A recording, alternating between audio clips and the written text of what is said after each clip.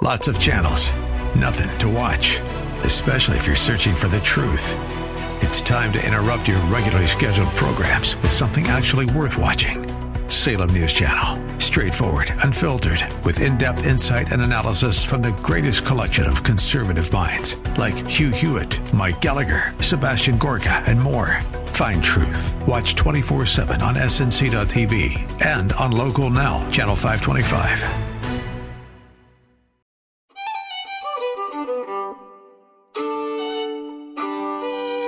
Hi, this is Jerry Boyer. Welcome to Meeting of Minds podcast. My guest is Marlo Oaks, who is the treasurer of the great state of Utah.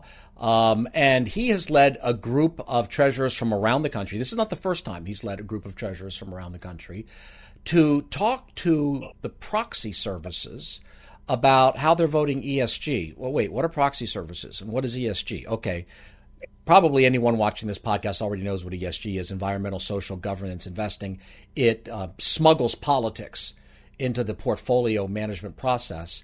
Proxy services might not be as familiar, but Marlo Oaks is going to talk about what he's doing to hold them accountable. So you obviously thought that this was a group worth going out there and rounding up a group of your colleagues to confront and to do some digging for more information. Why are proxy services so important? Well, so in corporate America, every year there is a vote that is taken by shareholders, and large institutional investors they have to cast thousands of votes. Every company, they're voting for members of the board, and then they vote for an auditor, but then they also vote on things that are brought before a company, perhaps by shareholder activists, and so because of the onerous amount of votes that they are required to cast, they will often go and contract with a proxy advisory firm. So these are firms that specialize in making recommendations on how investors should vote their shares. And so there's two firms in particular that have, they're basically an oligarchy. Glass Lewis and ISS, they control 95+% of the market for kind of third-party advisory services in this area. And so they have tremendous influence to move votes in corporate America for proposals that are put before shareholders. I would say they move votes more than any other institution out there. They are probably the major influence in how institutional investors are voting. Yes. And I think that institutional investors got the idea that these were politically unbiased processes. But then they started to look closely at the vote results and said, wait a minute, this doesn't all seem consistent with the idea of the fiduciary responsibility, which is to put the retiree or the investor's interest above all other interests. Some of it seems to be more influenced by politics and politics of the left. And I think that's the pattern that you spotted as well. So you send a letter and a questionnaire. What did you say to them, and what did you ask them? So we really, our number one concern is, are you following fiduciary standard that is required for people that are managing other people's money? We have a lot of beneficiaries in our states that are invested with institutional investors, and we want to make sure that that money is being managed in a way that is consistent with the fiduciary standard. And those fiduciary standards have been around for decades and really are there to protect individual investors who hand their money over to others to invest. They've got to be able to trust those advisors and those service providers that have a hand in how their money is managed, and ultimately the amount of money that they end up with in retirement. It's a really important issue. One of the things that I really like about this is that I've been involved with what one might call ESG skeptical approach to finance for a long time. back when it was basically almost like flat Earth crazy to say, wait a minute, maybe ESG is not all that it's cracked up to be. But at some point, something that some people call woke capitalism kind of got out and everybody was paying attention to it, and it seemed to be a problem. But what I saw to some degree is that Conservative Inc. was talking about the proxy services or about the companies, say, for instance, Disney or Target, but not talking to them. And you don't influence somebody that you talk about but don't talk to. Right. And what I'm seeing you and this group of almost Minutemen, the treasurers, and also attorneys general now, doing is you're talking to them. I think that's really important because I agree there are a lot of problems with these proxy services, but isn't one of the problems that we didn't talk to them and other people were interested and they did talk to them and they showed up and they steered the conversation in such a direction that they gave the impression that the center was here because we weren't there to bring the center back to the center. You see what I'm driving at? Oh yeah, no, absolutely. And that's exactly right because these corporate boards weren't really hearing from another side, and so they would get sort of, I think, a distorted perspective on the way they should be going on some of these proposals, and even just the management of the company and the direction of companies. We had to, and we still need to, show up in the boardroom to say, no, there is another viewpoint here. A lot of companies don't want to go the way of Bud Light and Target and North Face, right? But they don't hear from their side. Yeah. And so it is that engagement that is critical, whether it's in the proxy voting process or just in everyday consumerism, right? And how we spend our money. We need consumers to step up, just like they've done with Anheuser-Busch, like what they've done with Target, and let their voices be heard and said, no, we are not going to support things that we don't agree with that are actually undermining our society and harming us as Americans. We don't want companies doing that. And if you do, there will be a price to be paid. There's lots of different ways to engage, and thankfully we're starting to see it more now. And I think what you're doing now is kind of another step upward in terms of that, because absolutely we ought to be talking to the companies. But you're now talking to the people who talk to the companies. You're now influencing the influencers. Because ISS is talking to all the companies. It's got recommendations with all the companies. It's affecting so maybe you can't talk to 5,000 companies. I've talked to a lot of companies, and it's probably still only just a few hundred. But ISS is talking to all of them. And so I think activists really kind of pushed ISS in a certain direction. And now you're coming forward to say, wait a minute, let's talk about this. I can tell you some conversations I've had on the record and some off the record. Let's just go with on the record. ISS says, well, we believe in disclosure. We default to disclosure. So we want to disclose the risks of, greenhouse gases. But they didn't support a proposal from David Bahnsen to disclose the risk of decarbonization. That's disclosure, right? Yeah. Or we want to disclose the risk. We want disclosure about gender and racial makeup. But they don't want disclosure about viewpoint diversity makeup. Oh, they want disclosure about what professional association you're a member of, or are you giving money to American Legislative Exchange Council or the State Financial Officers Foundation? We want you to disclose that so we can shame you, but they don't call for disclosure of charitable contributions. And what the common thing here is not for or against disclosure, but for disclosure when the left asks for it and against disclosure when the right asks for it. And I mean, I can't find any logically consistent explanation for that other than essentially interest groups influencing the process. Yeah, and we've seen this play out in other ways, like Prop 8 in California. People that supported Proposition 8 in California, it was a ban on gay marriage back in the mid 2000s, right? If you were on the list of contributors, you were targeted. And that's the same playbook that we see with these quote unquote disclosures, right? They want disclosures, but only certain disclosures. And those disclosures are then weaponized against a firm if they're making contributions or supporting the wrong organizations. It's the same thing with, misinformation and disinformation. If you're providing the wrong information in the marketplace, you'll be shut down. You'll be silenced. Yeah, and it's fascinating to see so many of these proposals for disclosure of, say, giving money to a Competitive Enterprise Institute or even the Chamber of Commerce somehow. They're on the Chamber of Commerce is on the cancel list. That's things are getting pretty crazy out there in ESG world. But what's fascinating is they couch it in terms of reputational risk.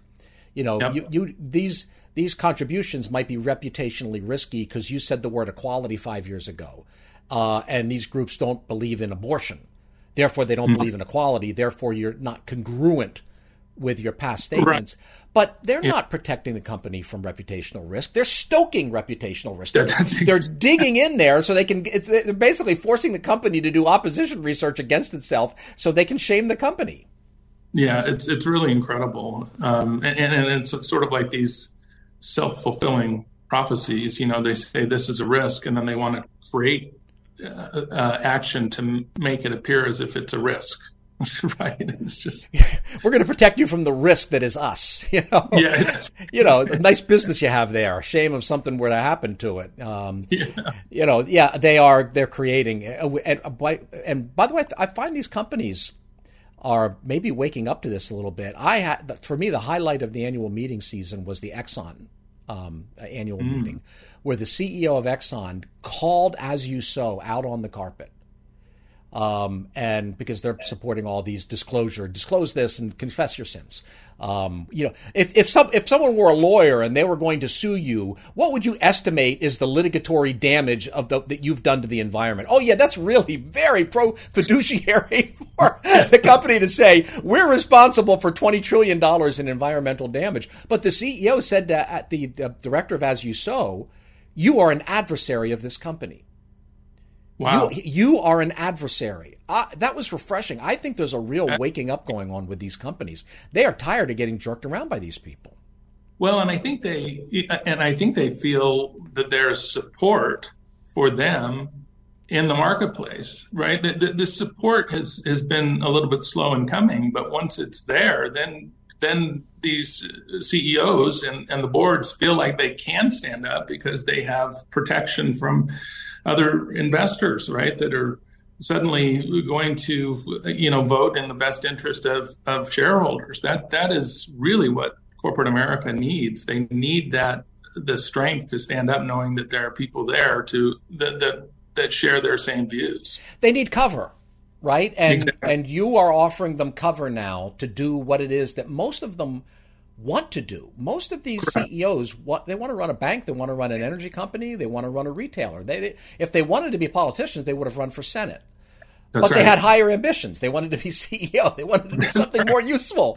And then all of a sudden they're getting pulled into all this. Even Larry Fink recently said, well, I'm embarrassed to be involved with this political debate. Well, if you're embarrassed to be in a political debate, don't get into a political debate. But, it's not, there's an opportunity to get out. And I suppose what I'm seeing is maybe, it's hard to tell for sure, but maybe you're also offering cover to the advisory services. Because I'm noticing they are recommending no votes more often on stuff coming from the left. Like, they used to support somewhere in the neighborhood of 3/4 of shareholder proposals. Wow. Now it's roughly 50-50. Because as this thing has moved left, they are saying, wait a minute, hold on, this is going too far, and starting to vote no. And they're getting beaten up by the left now. It's fascinating. So I think there's a real opportunity, kind of like a redemptive moment here, to have meaningful dialogue. And I think that's what you and the other treasurers are doing with this letter. Yeah, and that's really that's really important that the market that the market of ideas is robust, that it's not just one side trying to push their views on everyone else. That's the only way markets work, is to have alternative viewpoints and to really try to do what's in the best interest of shareholders. This is a really important standard that we have to uphold in this country. And the fact that proposals have gotten so far afield and really have turned companies into small political organizations is very dangerous and unpopular with most of Americans. Most Americans don't want business politicized. And it's really has started with the largest companies and the shareholder activists and the advisory firms. Right. That's really where this battle is happening. And so, I felt like it was really important that we call it out, bring light to the situation, let corporate America know that they don't have to go this way, and confront the advisory firms and say, hey, are you recommending what is in the best interest of our shareholders? Because that's what we're counting on. We have standards and laws in this country for that very reason. Right. And you've got to be able to do your fiduciary duty, or there's going to be problems for everyone. Yeah. And I thought your questions were very reasonable. A lot of the questions were simply, have you done an analysis showing that such and such a policy on, say, racial equity audits or decarbonization of various forms, whether it's greenhouse gas emissions or methane emissions or whatever. We're seeing a lot more of the methane emissions. Do you have analysis which shows that this is additive for shareholders, that this serves the fiduciary responsibility? And do you have back tests to show that? Show us, you're giving us the answer. Show us the homework, like yes. in math class, don't just give the answer, Jerry, show your work. Right. You're saying to them, show your work. That's a reasonable thing to ask of them. Yeah, absolutely. Because this is supposed to be, there's supposed to be some financial benefit to this proposal. So let's see what it is. You can show us how this helps a shareholder. And, with a lot of the environmental proposals, there are serious consequences for moving away from fossil fuel. There's a lot of costs associated with that. We don't have alternative sources of energy that are as, cost effective and can carry the weight, if you will. The base load power, for example, there are major costs to us economically by having brownouts, during summers and, an inconsistent grid, and nobody talks about that. Yeah, and one of the things I've been thinking about a little bit lately is, let's say that I bought the whole thing. Let's say I bought that the Earth is warming, that it's warming not because of the sun, not because of solar activity, even though it looks like there is increased solar activity, which isn't caused by our cars. The sun isn't acting up because of our cars. There's evidence that Mars is warming, for example. That's not us. We're not doing that. But let's say I said, okay, it's warming. It's not the sun. It's terrestrial. It's industrial. Somehow, if we decarbonize here in the West, India and China will too, so that decarbonization, I have to buy a lot of assumptions. But let's say I bought every single one of those assumptions. I still would come to the conclusion that the investment risk still wouldn't be with oil companies. It would be with, coastal cities.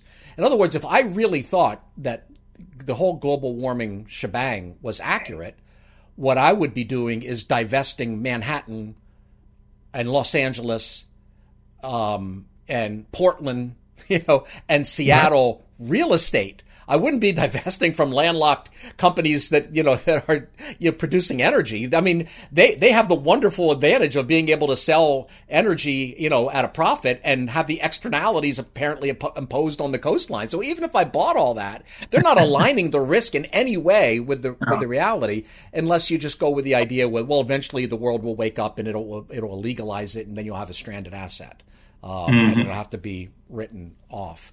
And the other thing is if we move away from ExxonMobil or Chevron or one of these majors to a third world state-owned enterprise to extract oil, that's worse for the environment.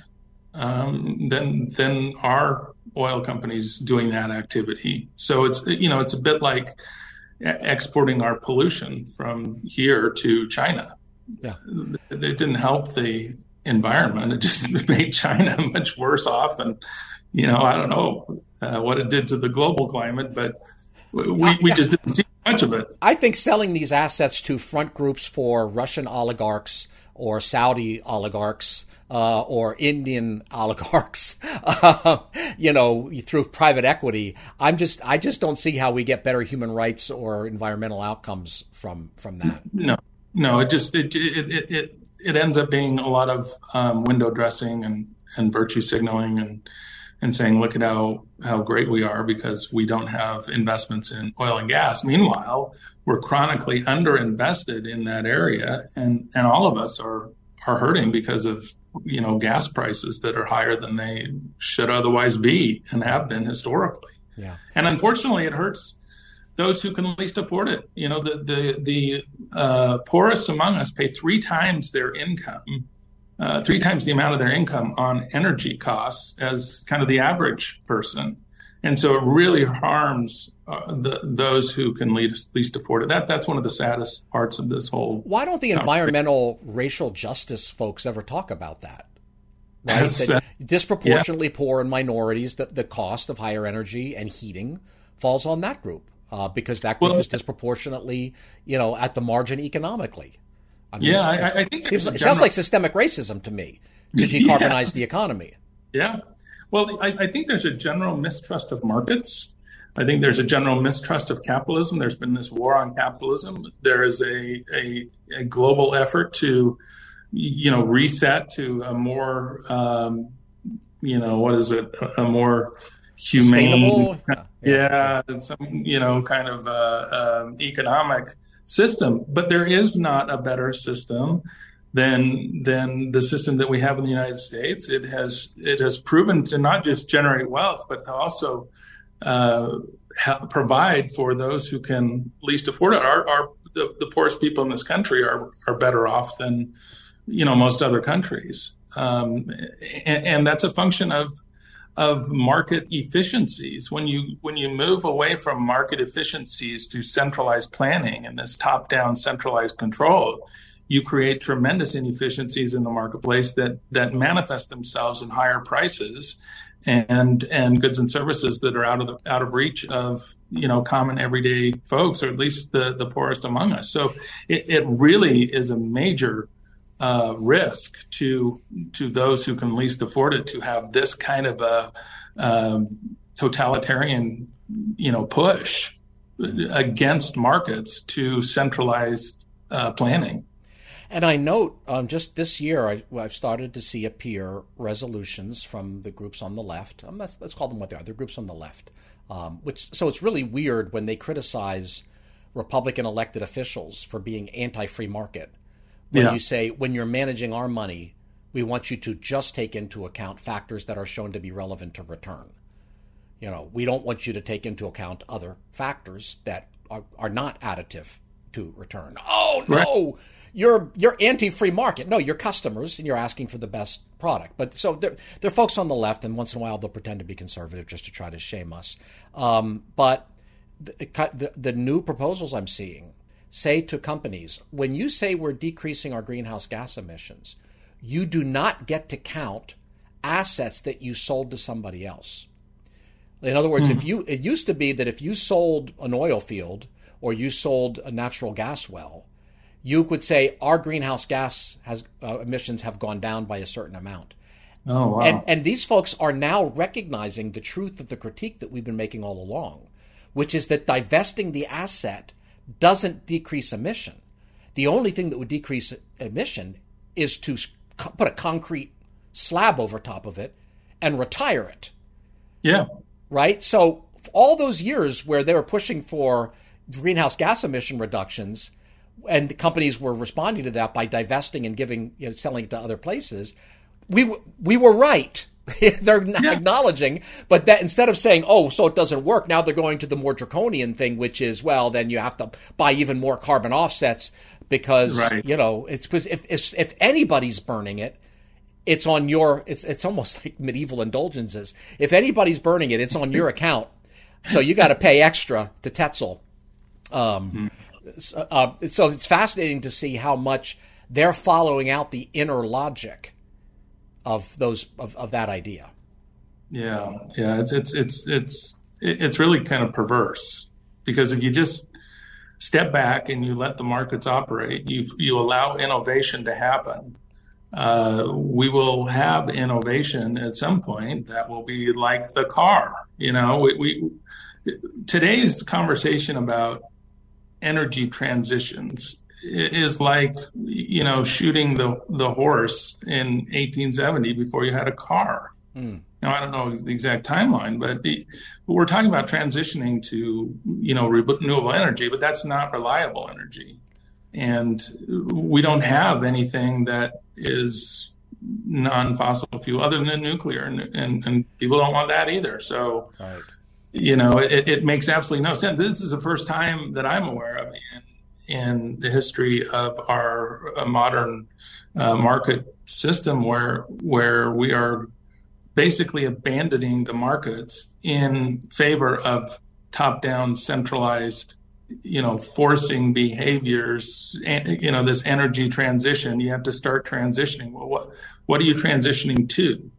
And it just makes absolutely no sense, and it doesn't help anybody, and it's not improving the environment necessarily. It just creates distortions that harm all of us. Historically, when you use up an energy resource, the price rises, and that creates incentives for another resource. So there's a time when we were burning wood, but, forests were shrinking, and we got better at coal, and we went from wood to coal, right? And then, there was a time when we were using whale oil, but that was prohibitively expensive. Go read Moby Dick. You lose lives chasing this stuff. So there's the market adjusts, but in essence, what we're trying to do is create a scarcity that doesn't exist, because we believe that a scarcity will exist in the future. So instead of responding to an actual scarcity, we create an artificial scarcity to try to push someone over to a resource that we don't have available yet, which, by the way, has tremendous environmental overflow. Solar panels there's a lot of toxic chemicals go into solar panels. Well, and then they become dependent on China, right? Because that's where most of the solar is coming from. And then, all of the, minerals and things that go into a solar panel. It's just like the electric vehicle. And slave labor for chromium and cobalt in Africa, where children are getting cancer. And this is another thing that really kind of shocks me about ESG world. The first meeting I ever participated in was Exelon, and somebody, I think it was Steve Malloy, had a proposal to look at their supply chain for electric batteries to see human rights abuses. And of course, they opposed it, and the proxy services opposed it, and the ESG world opposed it. But I would go on and see, they always wanted to look at supply chain problems. With every other, is there a human rights abuse in your Saudi supply chain? Is there human rights abuse, whatever? But they didn't want to know about children getting cancer in Africa. And the very first time I saw the ESG group come out in favor of this was just this year, when they endorsed a proposal like that against Tesla. Because Elon bought Twitter, criticized ESG. Now all of a sudden, well, maybe we need to take a look at your supply chain for all these electric vehicles, when they had been always opposing these proposals. It's fascinating how political and personal and ad hoc it is. That is really interesting. Yeah, it really points to the ideological purity that is, desired in all of this. So what else did you ask the proxy services? I mean, I read it all, but what would you consider the highlights of the questions you've asked of them? No, that's a great question. We ask a lot of, just really wanted to understand a lot of different areas, like conflicts of interest. That was another, big area. What's that about? Conflicts of interest. You want to expand on that a little bit? A lot of the firms, or the advisory firms, they'll, they recommend votes on ESG, and then they'll consult with companies on how they can, improve their score. Find themselves, improving their score. I'm going to consult with you on how you can improve a grade that I give you. Yeah. Look, I don't know whether it's shady, but it's at least worth asking about. Let's hear their answer to it. I'd be interested to hear, what their response is to that. Yeah, and do they push companies to join, some of these net zero alliances, right? Does that help in their score? It's just crazy stuff. And then we've got asking about climate related proposals and wanting to get into the social and proposals on diversity and racial equity, and trying to understand those, and then understanding these issues related to a proposal coming from the right versus the left. How are you making recommendations that are essentially the same recommendation? Why are you recommending a yes because it's backed by a certain organization, and why are you recommending a no because it's a different organization? Well, yeah, like for instance with discrimination, that if there was a proposal saying we want you to show that you don't discriminate, and the company said, just take our word for it, we don't discriminate, that they wouldn't get away with that. Yet somehow, when the company says, just take our word for it, we don't reverse discriminate, somehow we're supposed to take their word for it. That's an odd inconsistency in my view, especially given the recent ruling from the Supreme Court. I mean, if this is all about risk management, the Supreme Court struck down quotas based on affirmative action. Now, I know that's colleges and universities. They're a little bit more enmeshed in the state, but it does put affirmative action quotas into a legally very murky situation, which to me puts a lot of these companies into a pretty legally murky situation, especially the ones that have said, we will have 30% representation of XYZ, within the next 5 to 10 years. Seems to me that ESG sold itself as risk management, but it turned out to be risk acceleration. Yes. Well, and so much of what we're seeing is using discrimination to discriminate.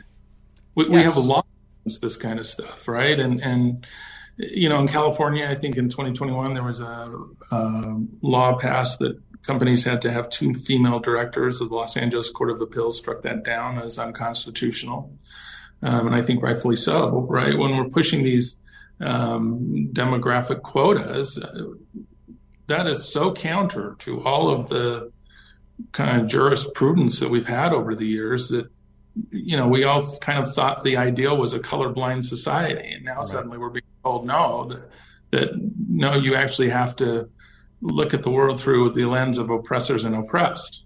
Right. And, right. And address the oppressed people and attack the oppressors, in trying to balance the playing field. Well, that's right out of Mao's Cultural Revolution.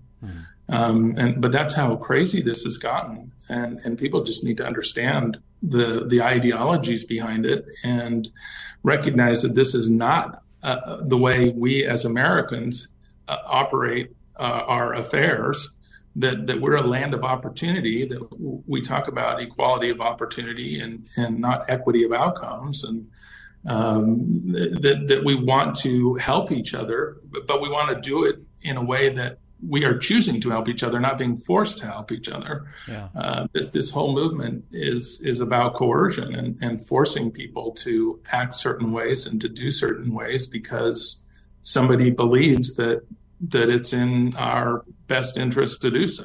And it just is clearly not. And I think we're seeing that the vanguard of the revolution has to keep moving forward. In other words, this is why I'm a conservative rather than a leftist, because for a conservative, my goals are achievable.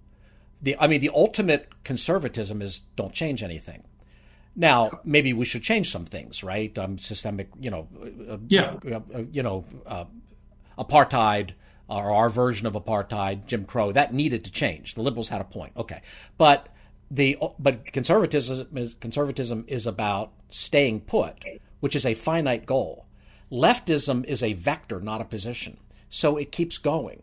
So, okay, we should have women on the board of directors. I think the data supports that. Now, whether a mandate's different, right? But companies with a woman on the board of directors do outperform. I've seen it in the data. I'm a conservative, so I've triple checked it. It's like, nope, that's what the data says. I'm going to go where the data says. But I'm starting to see proposals now from the comptroller of New York, which are saying, we want you to disclose your diversity. And under gender diversity, we want you to disclose a diversity by gender identity. In other words, gender is erased now. The proposal is we want to see a diversity matrix, and we do not want to see anything about biological women. You can be a board made up completely of people with Y chromosomes.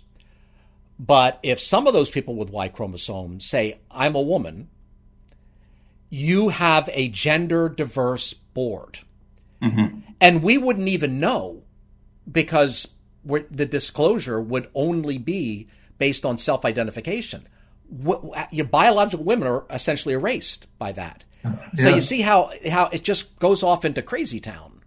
And it keeps pushing. And that's one of the interesting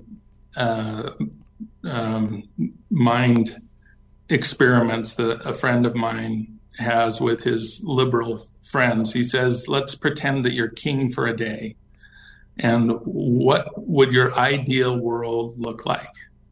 And it is almost impossible for them to describe an ideal world, because it's not a fixed, it's a vector, like you said. It just keeps consuming and consuming and consuming, and there's no endpoint to which a leftist is happy with the state of things, and that's very insightful, I think, and maybe causes some people to give pause to their own ideological whims, to say, wait a second, I am not going to be happy under any circumstances. The only way I'm happy is when things are being destroyed. Right. Destroying things in the hope of something better, which has never existed. Exactly.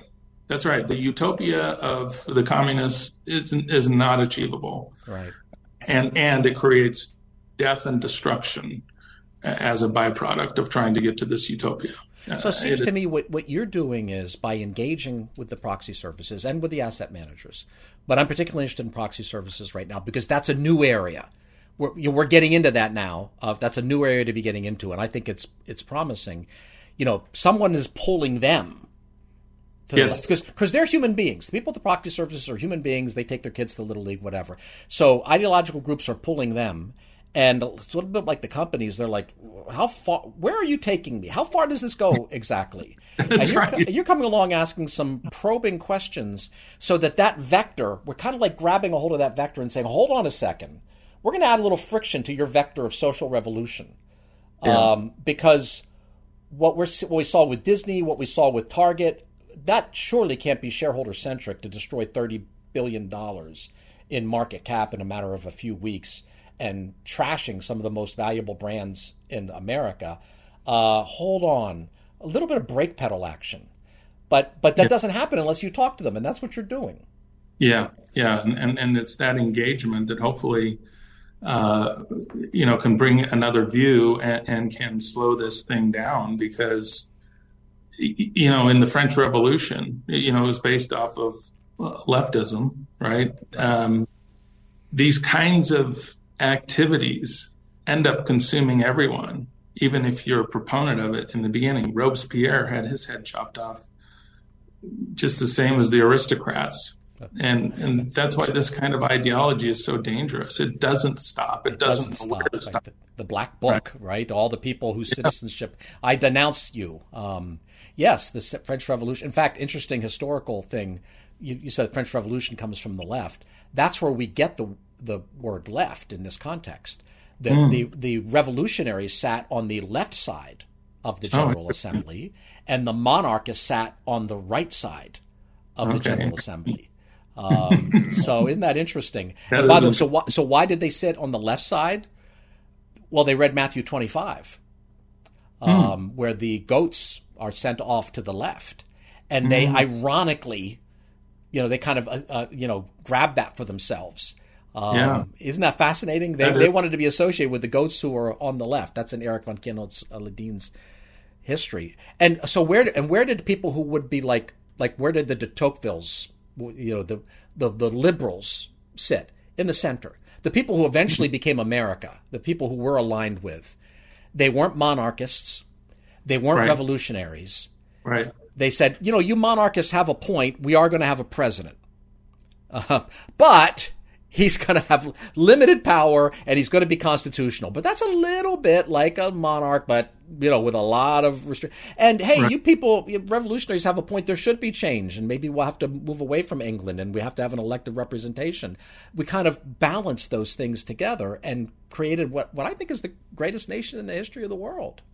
Well, absolutely. It has created more freedom, more prosperity, more progress in the world than any other system, and yet there are forces that are trying to foment dissatisfaction, division. We're seeing incredible amounts of division being fomented today, despite tremendous progress on race relations and all these things that we hear about being wrong with America. The historical record does not support those arguments, but it is creating a very dangerous environment. If you can convince people that there's a crisis, you can catastrophize people. You can see what happens. People become irrational and they start demanding, the shutting down businesses and industries that are critical to the welfare of everyone. Power being one of them, and agriculture being another.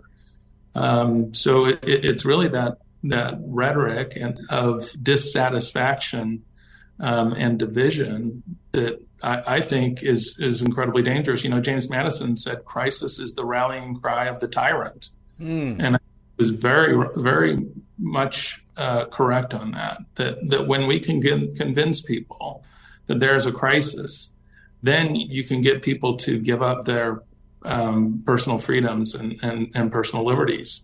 And that's why I think the climate crisis is so dangerous. It's a global phenomenon. And so you can get people to move things globally that you otherwise wouldn't be able to get them to do if it were some kind of a local issue.